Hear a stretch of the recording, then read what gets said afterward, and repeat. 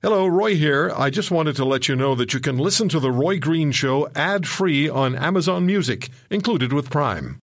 7 words that'll scare any politician. Roy Green is holding on line 1. The Roy Green Show on the Chorus Radio Network continues.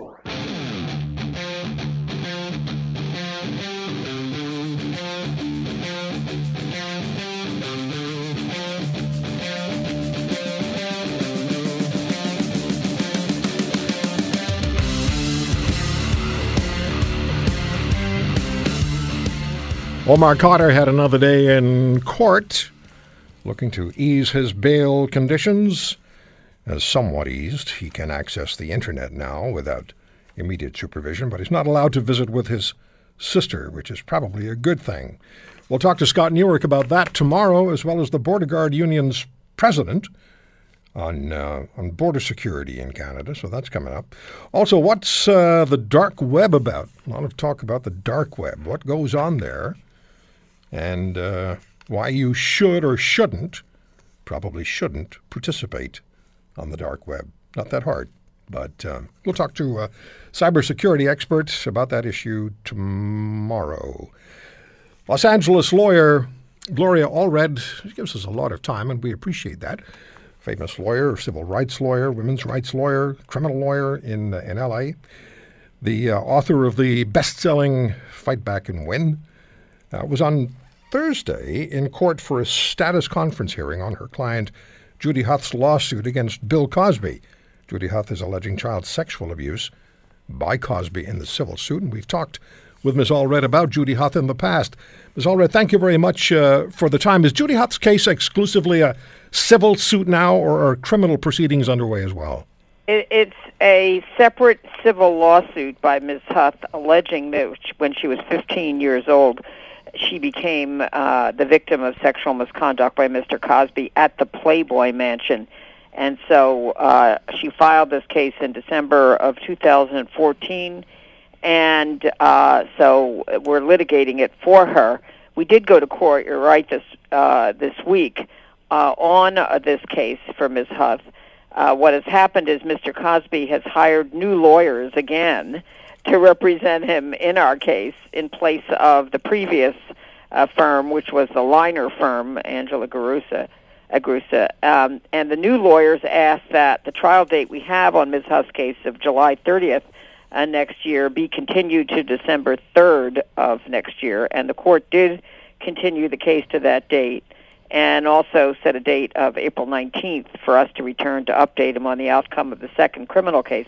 The second criminal case involving Andrea Constant is now, as of actually yesterday, rescheduled to start on April 2nd. Mr. Cosby has, of course, brought new attorneys into that criminal case as well, different ones than are litigating Ms. Huth, defending against our case from Ms. Huth. But so now the jury trial in the criminal case is going to begin April 2nd, and then when that concludes, we're going back to court in April on Ms. Huth's case to give an update on the criminal case. Now, and the outcome of that. The first one ended in a mistrial, which meant that the jury could not unanimously decide to either convict or acquit, so there was a mistrial because the jury was deadlocked. Now, you may ask, well, why is our civil lawsuit, trailing and taking so long? Why is it trailing the criminal case? And the answer is because we want to take Mr. Cosby's deposition for the second time as testimony under oath. But if we took it now, he would just assert that he has a Fifth Amendment privilege against incrimination and decline to testify, and the court would uphold that. So we need to wait until the outcome of the criminal case. Of course, if he's acquitted, then he can't claim the Fifth anymore. He'll have to appear for a deposition. If he's convicted, there are going to be other issues about whether he's going to appeal. If there is another deadlock, Roy, it's always possible the prosecutor might file seeking a third trial. We don't know what the prosecutor will do. So, in other words, criminal cases always have priority, and they've got to be resolved first, and that's why we're waiting to litigate Ms. Huth's case. So this is a lead. And I want to say that, this is an important case. But, since Ms. Huth filed our lawsuit, or this lawsuit, Mr. Cosby's hired many lawyers to attempt to defend him against these serious allegations. What's the strategy behind that? Why did he do that? Well, it's rather mystifying. Only the lawyers could say, they won't say. And I mean, he could disclose why he's changing attorneys. He's not doing it. Mm-hmm. But we know he hired Marty Singer at his law firm first, then Monique Presley, then Quinn Emanuel, then the Liner firm, and now the law firm of Greenberg Gross. And so the total number, Roy, of attorneys in these firms just simply trying to defend himself from Ms. Huth's case, 887 lawyers. And although he retained firms with 887 lawyers to represent him against our client, Judy Huth, who's just one brave woman, he hasn't been able to stop our case from moving forward. So we say that he may change lawyers as often as he desires, but he can't change the facts, including the fact that many women allege that he drugged and sexually assaulted them. So just like Humpty Dumpty in Mother Goose's nursery rhyme, Humpty Dumpty sat in a wall, Humpty Dumpty had a big fall, all the king's horses, all the king's men couldn't put Humpty Dumpty together again. Well, although they've tried repeatedly, Mr. Cosby's high-priced lawyers and his public relations machine have not been able to restore Mr. Cosby's damaged reputation or stop Judy Huth from having her day in court. They simply can't put Mr. Cosby, Humpty Dumpty together again. So we're very proud of Ms. Huth and the battle that she's waging for justice. How does this compare with other similar cases that you've handled? Well, I mean, it's not unusual for there to be a criminal case pending against the same defendant in both cases. Right. But Cosby's reaction, how does Cosby's response? 887 lawyers, changing lawyers on a constant basis. Suggests to me that he's afraid of you. We could all draw conclusions. We don't know whether the lawyers that he had decided to withdraw, whether he fired them, whether it's a combination of both, whether he felt that they were not doing an adequate job for him, whether he has failed to pay all the legal fees that he's incurred, or whether he has paid them all, but just doesn't like the work they're doing, or whether they don't feel comfortable with the facts anymore. We just don't know. Could be anything. Could be a combination of the above. Could be something else I haven't thought of. I don't know. But it's a very strange occurrence. I'm glad you pointed that out. For a defendant to constantly be changing lawyers, and especially this many lawyers, because each time new lawyers have to bring themselves up to speed in a case. They have to read, thousands of pages perhaps. Well, doesn't that also increase the possibility of somebody making a mistake simply because they're not up to speed the way they ought to be, and they go to court and they make a mistake, just a technical mistake, but it impacts the rest of the case? Well, that's a layman's question. One never knows what's going to happen. I just don't know. But let me ask you this. Instability is not a good thing. How long will Judy Huth's case take to resolve, most likely? And can Cosby try to settle out of court, or is that a destroyer of whatever credibility he may have remaining? Well, at this point, this case is not settled. And, I never talk about, settlement publicly. That's just something the lawyers can talk about. But I can tell you, I'm not going to comment on whether anybody's tried or has not tried in this case, except to say it's not settled.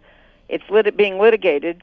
It's moving forward, and we just keep moving on. They can keep changing attorneys. We're still the same attorneys, and we're only we've been doing this for a long time, so we're just going to move forward. Mm-hmm. But Mr. Cosby now is going to face that second criminal trial.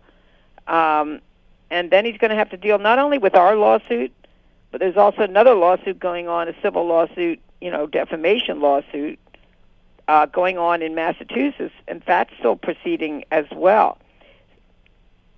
It really is a spider's web, isn't it? It's amazing. I mean, he's bringing on, new counsel in the criminal case. I know the criminal defense attorney that he's bringing on. He and I have tangled previously on issues involving Michael Jackson. So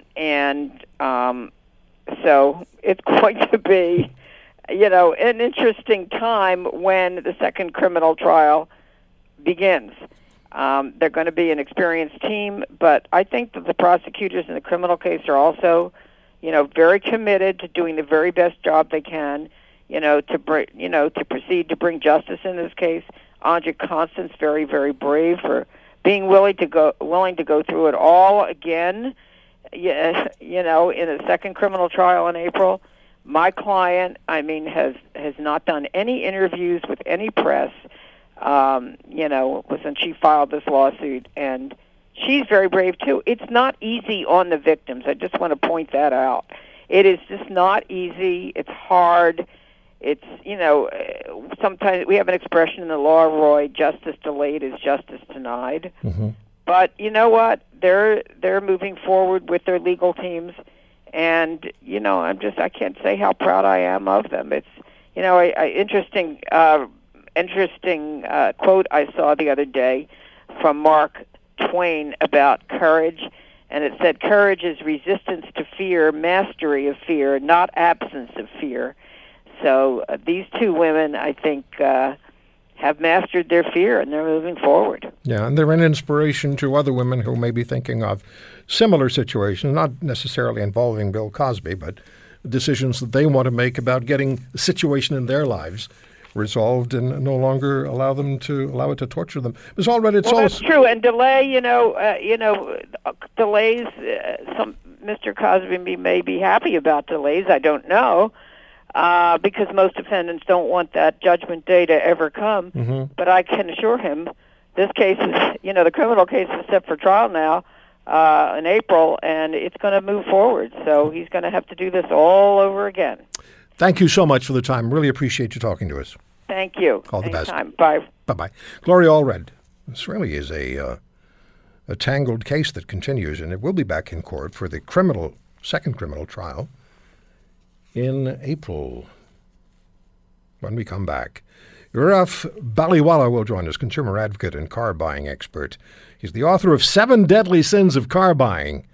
After hurricanes Harvey and Irma, hundreds of thousands of vehicles. How many are still rescuable? I don't know. But hundreds of thousands of vehicles are going to be out there. Some, perhaps many, will make their way into the secondary market, and somebody may try to sell it to you. They may not even know that they have a car that came out of Harvey and Irma's inventory. How you can spot them, why you never should buy a car that's been damaged by water, particularly salt water. We'll talk to Gaurav Baliwala about that in just a minute.